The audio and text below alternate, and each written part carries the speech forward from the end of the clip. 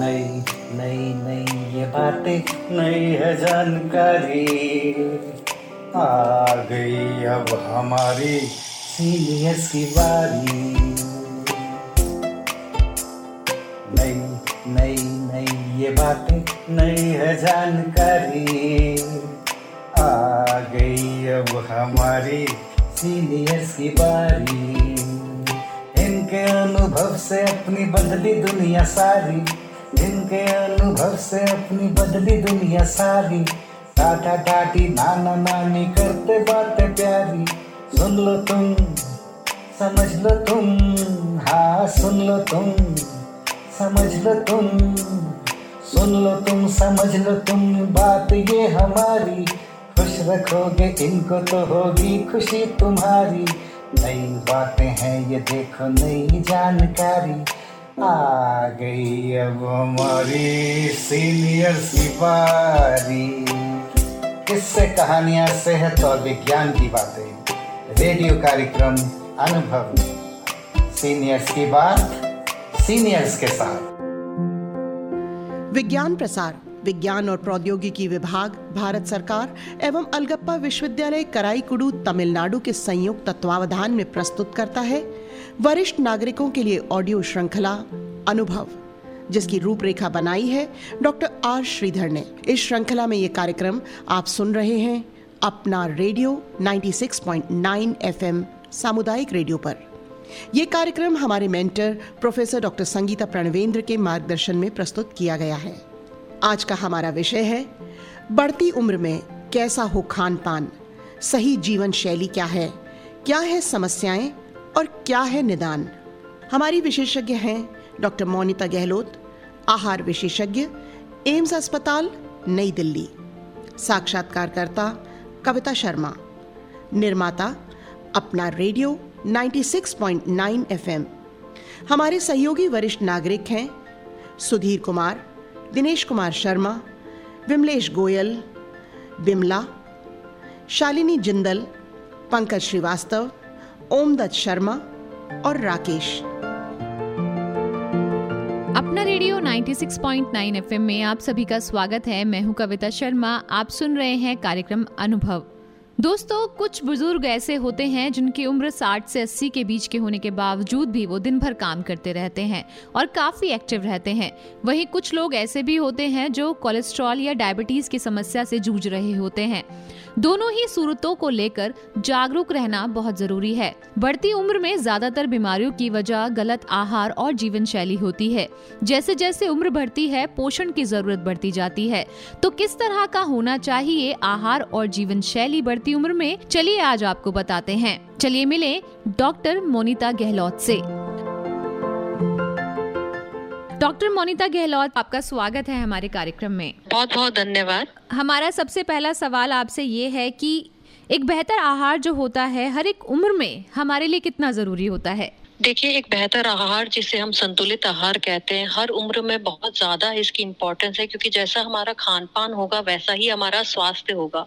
तो बचपन से ही मतलब अगर अच्छे आहार से अगर हमारी नींव रखी होती है हमारे शरीर की, तो आगे जाके जैसे बढ़ती उम्र में बहुत सारी ऐसी समस्याएं होती है स्वास्थ्य से संबंधित जिनको हम अवॉइड कर सकते हैं। जैसे कि आपकी जो बहुत सारी नॉन कम्युनिकेबल डिजीजेज होती हैं, जैसे कि हृदय की बीमारी है, या फिर आपका मोटापा है, या फिर आपका जो है शुगर की बीमारी है, इनको काफी हद तक अगर हम अपने आहार में ध्यान रखें तो इसको नियंत्रित किया जा सकता है। तो एक स्वस्थ और संतुलित आहार की हमारे जीवन में बहुत ज्यादा महत्वपूर्ण जगह है एक अच्छे आहार का। तो हर उम्र के हिसाब से आहार अलग होता है, तो उसके अकॉर्डिंग ही हमें जो है अपना खान पान करना चाहिए। डॉक्टर साहब, ये जो हमारा कार्यक्रम है ये सीनियर सिटीजन्स की हेल्थ को लेकर बनाया गया है, तो उनके कुछ जो सवाल होते हैं हम इस कार्यक्रम में शामिल करते हैं। तो आज भी हमारे जो कुछ सीनियर सिटीजन्स हैं वो आपके साथ इस प्रोग्राम में जुड़ेंगे और आपसे अपने सवाल पूछेंगे। तो हमारा जो पहला प्रश्न है, जो हमारे सीनियर व्यक्ति हैं जो अपना सवाल पूछेंगे, उनका प्रश्न ये है। मेरा नाम दिनेश कुमार शर्मा, 68+। जैसे जैसे डॉक्टर साहब उम्र बढ़ती है वैसे वैसे दांत जो घिसने लगते हैं, कमजोर पड़ने, इसके लिए कोई डाइट बताइएगा। फ्रूट्स हमसे खाए नहीं, जैसे अमरूद हुआ, सेब हुआ, डायरेक्ट हम दांत से नहीं खा सकते, अलग कोई डाइट है कोई? हाँ जी, एक एक बहुत बड़ी समस्या देखी जाती है कि बढ़ती उम्र के साथ दांत जो है नहीं रहते हैं, और दांत नहीं रहने से चबाना प्रॉपर नहीं हो पाता है, जिसकी वजह से जो बहुत सारी चीजें, स्पेशली जो सख्त चीजें होती है, सलाद खाना या सख्त फल खाना बहुत मुश्किल हो जाता है। उसके लिए भी सोल्यूशन होते हैं कि आप क्या कर सकते हैं। एक तो आप अपने जो है दांत के डॉक्टर को जरूर दिखाइए। अगर दांत लग सकते हैं, नकली दांत जिसके द्वारा आप चबा सकते हैं, तो वो भी एक ऑप्शन होगा। और दूसरा, उसके साथ जो है अपने फल या सब्जियां जो होती है उनको उबाल के अगर मिक्सी में प्यूरी बना ली जाए, या बिना उबाले भी कुछ फलों की प्यूरी के रूप में खा लिया जाए, उसको मिक्सी में या हैंड ब्लेंडर से प्यूरी के रूप में खाया जाए, तो चबाने की आपको जरूरत नहीं पड़ेगी। और फल और सब्जियों से जो हमारा पोषण मिलता है, जो विटामिन मिलता है, मिनरल मिलता है, वो भी मिल जाएगा। तो आप खा नहीं सकते, इसकी वजह से वो फल या सब्जी छोड़ना ये उपाय नहीं है। उपाय है कि एक तरीका ऐसा ढूंढे कि वो खाया जा सके, क्योंकि ये बहुत इंपॉर्टेंट फूड ग्रुप है, फल और सब्जियां, जिसका हमारे आहार में होना बहुत जरूरी है। तो डॉक्टर, जैसे कि बचपन में हमारी मम्मी या जैसे छोटे बच्चों के साथ करते हैं हम लोग, जिनके दांत नहीं होते, तो उनको हम प्यूरी बना के या आटे में मिक्स करके कर दें, तो सेम वो बुजुर्गों के साथ भी हमें करना चाहिए। यस, वो किया जा सकता है। बेबी फूड कंसिस्टेंसी जिसे कहते हैं, कि जो चीजें अगर आप सख्त तरीके से नहीं खा सकते या जो आप चबा नहीं सकते, उनको आप मिक्सर में प्यूरी बना के, प्यूरिड फूड इसे कहते हैं, उस फॉर्म में आप ले सकते हैं। और या फिर थोड़ा सा भी चबा सकते हैं तो सॉफ्ट कंसिस्टेंसी की, जिसमें भाप का प्रयोग करके खाना पकाया जा सकता है, जैसे दलिया हो गया, खिचड़ी हो गया, ये तो वैसे भी खाए जा सकते हैं। तो मतलब फलों को अवॉइड करना इसका सोल्यूशन नहीं है, उन्हें खाना जरूरी है। नहीं। डॉक्टर साहब, बहुत अच्छी जानकारी है, आगे बढ़ते हैं। अगला सवाल हम यहाँ पे लेंगे। हमारा अगला सवाल है। नमस्कार डॉक्टर साहब, मैं पंकज श्रीवास्तव बोल रहा हूँ।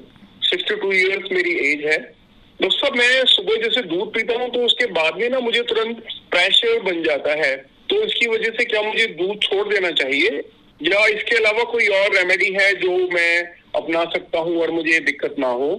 देखिए, दूध एक बहुत इंपॉर्टेंट फूड ग्रुप है, जिसका खाने में होना बहुत मायने रखता है। बढ़ती उम्र के साथ कई बार ऐसा होता है, और हम में से बहुत लोगों को भी ऐसा होता है कि दूध की एक जो शर्करा होती है, जिसका नाम लैक्टोज होता है, जिसको पचाने की क्षमता कम होती है और उम्र के साथ थोड़ी और कम हो जाती है। तो अगर आप में कोई भी ऐसा लक्षण दिखता है कि आप दूध को पूरी तरह से नहीं पचा पा रहे हैं, आपको ऐसा लगता है, तो दूध को उस फॉर्म में लें कि जो पचाया जा सके। जैसे जो लोग दूध नहीं पचा सकते हैं, पर ये देखा गया कि वो दही को पचा सकते हैं, पनीर को पचा सकते हैं। तो दूध जितना, जैसे सपोज आपको बॉडी के लिए एटलीस्ट 500 ml दूध हमारे खाने में होना चाहिए, तो उतना ही दही या उतने ही दूध का पनीर बना के आप ले लें, उसको पचाने में इतनी दिक्कत नहीं आएगी। जी डॉक्टर साहब, बहुत बहुत धन्यवाद। अगला सवाल हम लेंगे। तो जो अगला सवाल है हमारे सीनियर सिटीजन का, वो ये है। डॉक्टर साहब नमस्कार जी, मेरा नाम विमलेश गोयल है, मैं 61 साल की हूँ। और सुबह जब मैं चाय पीती हूँ ना, तो मेरे को चाय पीने के बाद एसिडिटी बन जाती है। तो उसके लिए आप मुझे बताइएगा कि क्या करना है, मेरे को चाय पीनी चाहिए या नहीं? देखिए, अगर चाय पीने से गले में जलन लगती है, गले में जलन जो है चाय पीने से अधिकतर नहीं होती है। अगर आपके गले में कोई समस्या रही होगी जिसके लिए आपको डॉक्टर को दिखाना पड़ेगा, हो सकता है कि गले में कोई अल्सर हो, तो इसकी जांच कराना बहुत जरूरी है। तो आप अपने नजदीकी डॉक्टर से संपर्क करके जो है उसकी जांच करवाएं। बाकी चाय से जलन एसिडिटी जैसा रह सकता है, तो खाली पेट चाय ना लें। अगर गले में जलन है तब तो आप बंद ही कर दें। और इन जनरल अगर आप पूछ रहे हैं, तो चाय आप जब भी लेते हैं तो उसको साथ कोई अनाज की एक चीज ले, ताकि उसकी एसिडिटी आपको तकलीफ ना दे। अगले सवाल की ओर बढ़ेंगे। डॉक्टर मोनिता यहाँ पे, और अगला जो प्रश्न है वो ये है। मेरा नाम बिमला है, मेरी उम्र 62 साल है, मैं शुगर की पेशेंट हूँ। और मैं पहले जब मुझे डायबिटीज नहीं था तो मैं गोंद के लड्डू, मीठा, ये सब कुछ सर्दियों में खाती थी। लेकिन अब मेरा मन करता है, तो इसके लिए मैं क्या करूं, कैसे खाऊं, क्या करूं, बताओ मुझे।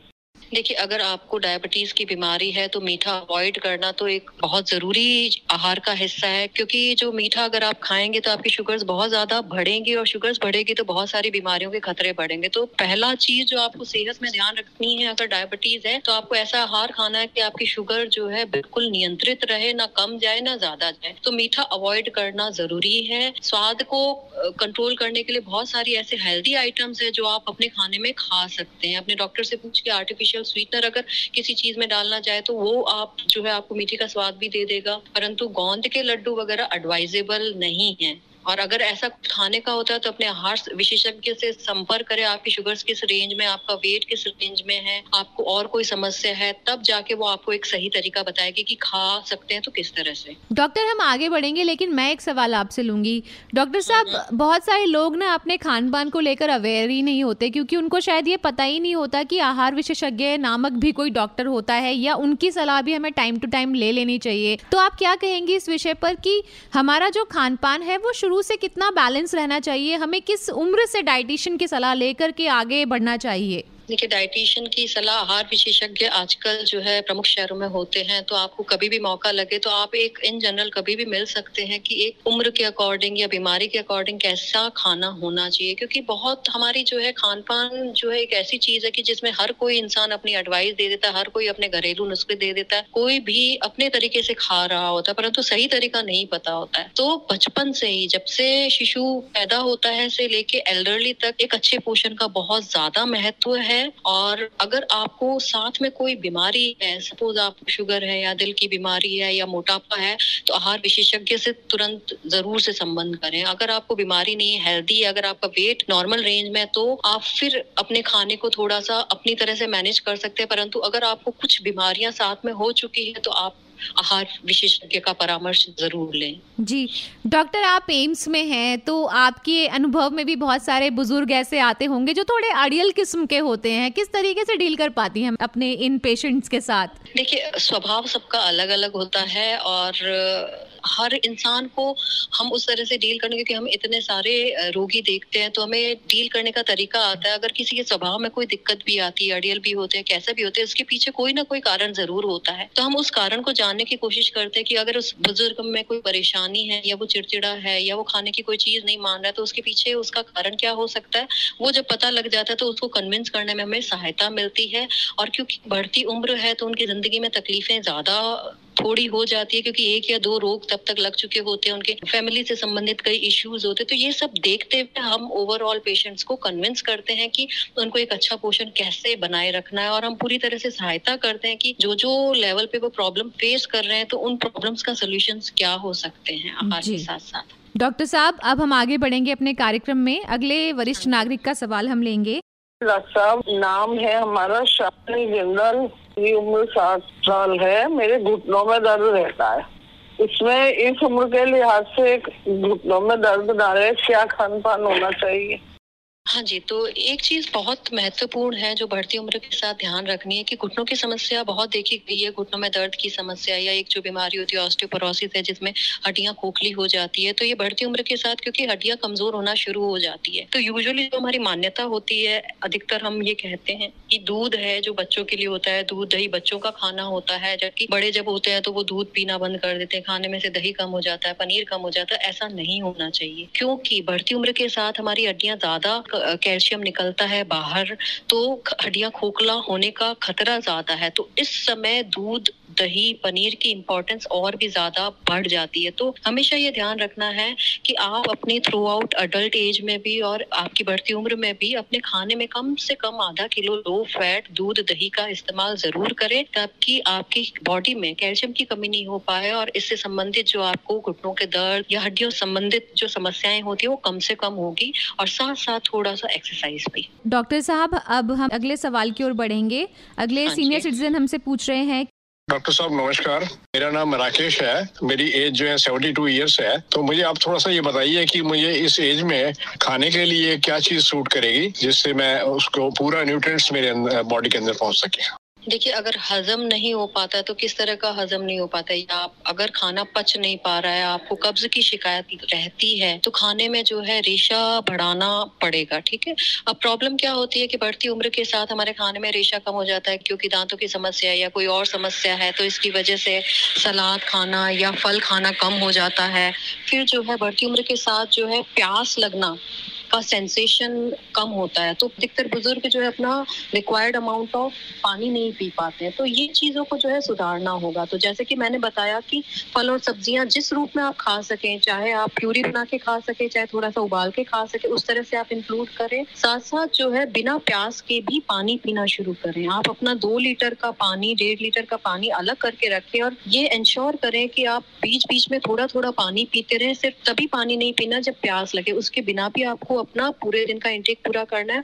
और थोड़ी आप जो है अगर वॉक या एक्सरसाइज करेंगे तो इन सब चीजों से आपकी आंत की गति नॉर्मल होगी, जिससे अपचन की समस्या कम से कम होगी। जी, बहुत अच्छी जानकारी डॉक्टर मोनिता। अगले सवाल की ओर बढ़ेंगे। अगली हमारी वरिष्ठ नागरिक हैं जो वो पूछ रही हैं कि डॉक्टर साहब नमस्ते, मेरी उम्र 67 साल है। मेरी पित्त की थैली का ऑपरेशन हुआ था, तब से मुझे कुछ भी ढंग से डाइजेस्ट नहीं हो पाता। मेरा खान पान किस तरह का होना चाहिए जो मेरा शरीर आराम से पचा पाए? हाँ जी, देखिए पित्त की थैली का जब ऑपरेशन होता है तो पित्त की थैली हट जाने के बाद जो एक समस्या आती है वो आती है वसा को पचाने में। तो आपको ये ध्यान में रखना है, पित्त की थैली के ऑपरेशन के बाद आपके खाने में वसा, जैसे घी या तेल होते हैं, वो चीजें आपको अवॉइड करनी है। गरिष्ठ चीजें स्पेशली जो तली हुई भोज्य पदार्थ होते हैं वो अवॉइड करना है। किसी भी रॉ रूप में, जैसे कि आपने बहुत ज्यादा तेल डाल के सब्जियां बनाई है या तले हुए समोसे, पकौड़े, इस तरह की चीजें अवॉइड करनी। आप जो है हल्के खाने से शुरुआत करें। जब पित्त की थैली का ऑपरेशन हुआ उसके बाद हल्के खाने से शुरुआत करें और जैसे जैसे सहन हो उस तरह से वसा की मात्रा इंक्लूड करनी है। एकदम से अधिक वसा की मात्रा आपको खाने में नहीं करनी है, तो जिसकी वजह से जो है समस्या आ सकती है। जी, डॉक्टर मोनिता अगले सवाल की ओर बढ़ते हैं। डॉक्टर साहब नमस्ते, मेरा नाम अमजद शर्मा है, मेरी उम्र 64। डॉक्टर साहब मुझे बहुत साल में पता चला जो दिल से जुड़ी हुई बीमारियां होती हैं वो हमारे खाने पीने से ही हो जाती हैं। अब मैं दिल का हार्ट बीट का मरीज हूँ, तो मुझे किस तरह का आहार खाना चाहिए जिससे कि मैं आगे ठीक ठाक रहूं? देखिए, दिल की बीमारी के बाद आहार का रोल बहुत इम्पोर्टेंट हो जाता है, क्योंकि अगर वो नहीं ध्यान रखा जाए तो वापस हार्ट अटैक या कोई भी कॉम्प्लिकेशन होने का खतरा बहुत बढ़ जाता है। तो दिल की बीमारी के बाद एक चीज जो सबसे ज्यादा ध्यान रखनी है कि आप अपने जो है वजन का ध्यान रखें। वजन जो है और नहीं बढ़ना चाहिए, और ज्यादा बढ़ी हुई कैटेगरी में अगर वो है तो उसको कम करने की कोशिश करना है। तो अपने आहार विशेषज्ञ से संपर्क करके किस तरह का खाना खाया जाए ताकि आपका एक वजन कंट्रोल में रहे। दूसरी चीज है, अपने खाने में जो कुछ चीजें आपको ध्यान में रखनी, एक रेशा आपको खाने में बढ़ाना पड़ेगा। तो जो रंग बिरंगी जो है सब्जियां आपकी होती है, रंग बिरंगे फल जो होते हैं, उनको आपको अपने खाने में इंक्लूड करें। दूसरी चीज जो है वसा की मात्रा को कम करना पड़ेगा। तो कहीं से भी जो खाना पकाने में अधिक वसा का आप उपयोग करें, तेल का या घी का इस्तेमाल किया जाता है, उसको कम करना पड़ेगा। गरिष्ठ जो होती है, ज्यादा तेल की जो सब्जियां बनाई जाती है, जो तल के सब्जियां बनाई जाती है, तो वो मेथड नहीं करके मिनिमम कम से कम तेल का यूज करते हुए जो सब्जियां बनाई जा सके वो बनाएं। नाश्ता जैसे बना रहे हैं तो जिसमें अगर जैसे अगर तली हुई चीजों का प्रयोग कर रहे हैं, अगर पराठा का प्रयोग कर रहे हैं, पूरी का प्रयोग कर रहे हैं, तो वो नहीं करके रोटी या फिर ऐसा कोई नाश्ता जिसको बनाने में या तो कम तेल या बिना तेल के बनाई गई हो, ठीक है। और गरिष्ठ जो चीजें होती है हमारी, बहुत बाहर की जो तली हुई चीजें हैं जैसे चिप्स हो गए, कुरकुरे हो गए या चूड़ी, समोसे, पकौड़े हो गए, इनका भी परहेज हमें करना पड़ेगा। और इसके साथ साथ तेल का जो एक बता दिया, तेल और घी जो है, और बाहर की जो रिपीटेड जो फ्राइंग की चीजें होती है जिसमें एक ही तेल में बार बार तल के, जैसे आपने देखा होगा बाहर अगर आप समोसे देखेंगे, कचौड़ी देखेंगे, तो जो दुकान वाला होता है उसी तेल में सुबह से शाम तक तलता है। तो उससे क्या है, बहुत ज्यादा ट्रांस फैट उस खाने में बन जाता है जो दिल के लिए बहुत ज्यादा हानिकारक है। तो उस तरह के तेल की तली हुई चीजें आपको बाजार से बिल्कुल नहीं लेनी है। और एक है कि चीनी की मात्रा कम से कम कर दी जाए, क्योंकि चीनी जो है हमारे जो है इसके ब्लॉकेज को इंक्रीज करता है। तो हर जगह से जो मीठा है या चीनी जहाँ पे हम फ्री शुगर्स यूज करें उसको कम से कम करें, और फल और सब्जियां जो हमारे हार्ट के लिए बहुत फायदा करती है उनको हम बढ़ाएं। डॉक्टर मोनिता, हम अगले सवाल की ओर बढ़ते हैं। डॉक्टर साहब नमस्कार, मेरा नाम सुधीर गोयल है, मेरी उम्र 63 साल है, मैं रिटायर्ड हूँ और मैं अस्थमा का पेशेंट हूँ। मेरे को जब ये मौसम चेंज होता है प्रॉब्लम्स बहुत हो जाती है, तो इसमें मैं खान पान पे क्या ध्यान दूं, क्या चीज छोड़ूं और क्या चीज मैं यूज करूं, कृपया करके बताइए। देखिए, अस्थमा अधिकतर जो है खाने से संबंधित नहीं होता है, ये जो है फेफड़ों से संबंधित है और ये अधिकतर अग्रवेट होता है, ये बढ़ता है किसी डस्ट से, पोलन से या किसी भी चीज से आपको जो एलर्जी है उससे। खाने का इससे संबंध नहीं है। फिर भी अगर आपको किसी भी स्पेसिफिक फूड से एलर्जी है, जिस फूड को खा के आपको दिक्कत लगे, वो फूड आप अपने खाने में बंद कर सकते हैं। अन्यथा हमारी तरफ से आपको खाने में एक अच्छा बैलेंस खाना खाना है और अपने खाने में फल और सब्जियों की मात्रा बढ़ानी है, जिससे कि हमारे बॉडी में विटामिन, मिनरल्स और स्पेशली एंटीऑक्सीडेंट मिलेंगे जो आपके लंग की कैपेसिटी बढ़ाएंगे, उसको सुरक्षित रखेंगे, उसका जो इन्फ्लेमेशन है उसको कम करेंगे। तो अस्थमा में आप उस चीज का ध्यान रखिए। जी, तो डॉक्टर साहब यहाँ पर हमारे सभी जो वरिष्ठ नागरिक हैं उनके सवाल कंप्लीट हो चुके हैं। आपने उन सभी के जवाब दिए। बहुत बहुत धन्यवाद डॉक्टर मोनिता। बहुत बहुत धन्यवाद मुझे ये अवसर प्रदान करने के लिए, कि ताकि मैं जो है इन लोगों के साथ जुड़ पाई। और मेरी बहुत शुभकामनाएं हैं। सब अपने स्वास्थ्य का ध्यान रखें और अच्छे आहार का ध्यान रखें। जी डॉक्टर साहब, अब घड़ी की सुइयां भी हमें आगे जाने की अनुमति नहीं दे रही। जाने से पहले मैं एक सवाल जरूर आपसे लेना चाहती हूँ कि डॉक्टर साहब, जब लोगों की उम्र जब बढ़ती है, अनुभव जब आगे बढ़ता है, तो कई बार वो अपनी सेहत को लेकर अपने कुछ घरेलू नुस्खे जो हैं उस पर एक्सपेरिमेंट करते रहते हैं, जिसका नतीजा कई बार गलत निकलता है।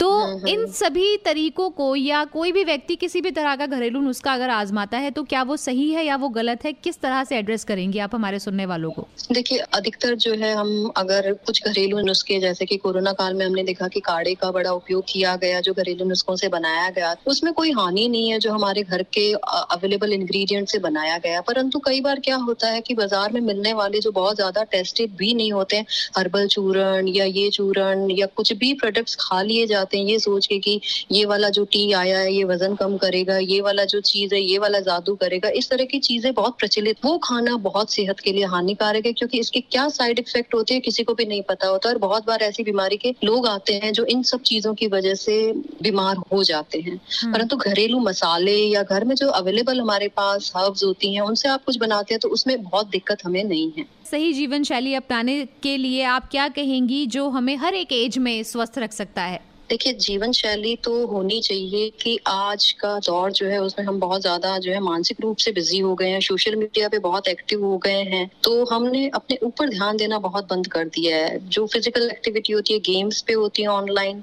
बच्चे बाहर खेलते नहीं दिखाई देते हैं। हर कोई अपनी जीवन में बहुत बहुत ज्यादा ऑक्यूपाई हो गया कि एक जो हमारा स्वास्थ्य होता है कहीं परे हो गया है हमारे, जिसपे हमारा बहुत ध्यान होना चाहिए। तो जीवन शैली एक ऐसी होनी चाहिए जिसमें हर चीज का बैलेंस हो। आप काम भी कर रहे हैं या स्कूल जा रहा है बच्चा या कोई भी चीज हो रही है, तो उसमें एक बैलेंस होना कि काम भी करे पर सेहत का भी ध्यान रखें। सेहत में आपको आहार का ध्यान रखना और उसके साथ साथ व्यायाम की बहुत ज्यादा इंपॉर्टेंस है, चाहे वो कोई भी एज ग्रुप हो। छोटे बच्चों में व्यायाम होता है, उनका फिजिकल एक्टिविटी, उनका प्ले होता है, परंतु उसके साथ साथ जैसे बड़े होते हैं तो किसी भी तरह की स्ट्रक्चर्ड या नॉन स्ट्रक्चर्ड एक्टिविटीज जैसे वॉक हो गया या कोई भी तरह की स्विम या जिम या इस तरह की एक्टिविटी होना चाहिए, तभी हमारी सेहत अच्छी रहेगी। और बढ़ती उम्र में ये बहुत इंपॉर्टेंट हो जाता है कि अगर हमें स्वस्थ रहना है तो कम से कम जितना 30 to 50 मिनट्स वॉक हो सके वो करें। तो इन दोनों का जो हमको अपने जीवन शैली को कहीं ना कहीं जो है संतुलित बनाना पड़ेगा। हमें अपने स्वास्थ्य को भी महत्वता देनी है, और स्वास्थ्य को देंगे तभी हम आहार को देंगे, एक्सरसाइज को देंगे। अदरवाइज इंसान एक खो सा गया है कहीं पे, सिर्फ एक स्ट्रेस में जी रहा है, अपने काम का स्ट्रेस, इसका स्ट्रेस, बाहर पहुंचने का स्ट्रेस, ये सारी चीजों के चक्कर में हमने अपने स्वास्थ्य को अवॉइड किया है। अब उस पे ध्यान देने की बहुत जरूरत है, क्योंकि जिस तरह का पेंडेमिक बार बार चल रहा है, अगर हमने अपनी प्रतिरोधक क्षमता नहीं बढ़ाई तो ये चीजों का या ये रोगों का सामना हम कैसे कर पाएंगे। डॉक्टर मोनिता गहलोत, आपने इतनी अच्छी जानकारी हमारे सुनने वालों को दी, आप हमारे साथ जुड़ी, बहुत बहुत धन्यवाद डॉक्टर। बहुत बहुत धन्यवाद।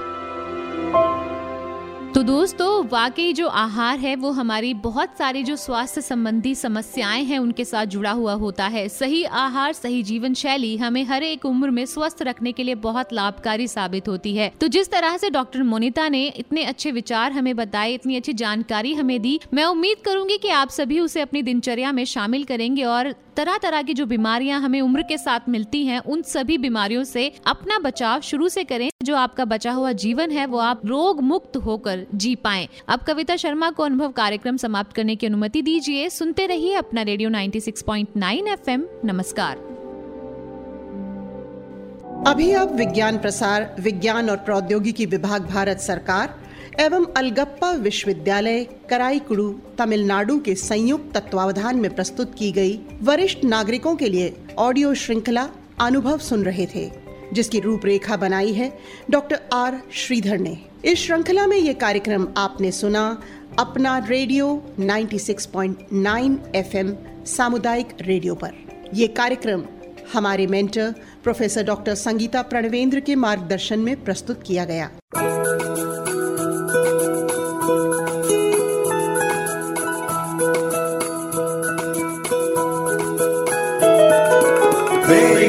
ख्वाहिशें मेरे अरमान, मेरा बस यही सपना, जिंदगी में हर कोई समझे हम सफर मुझे अपना, अपना बस अपना।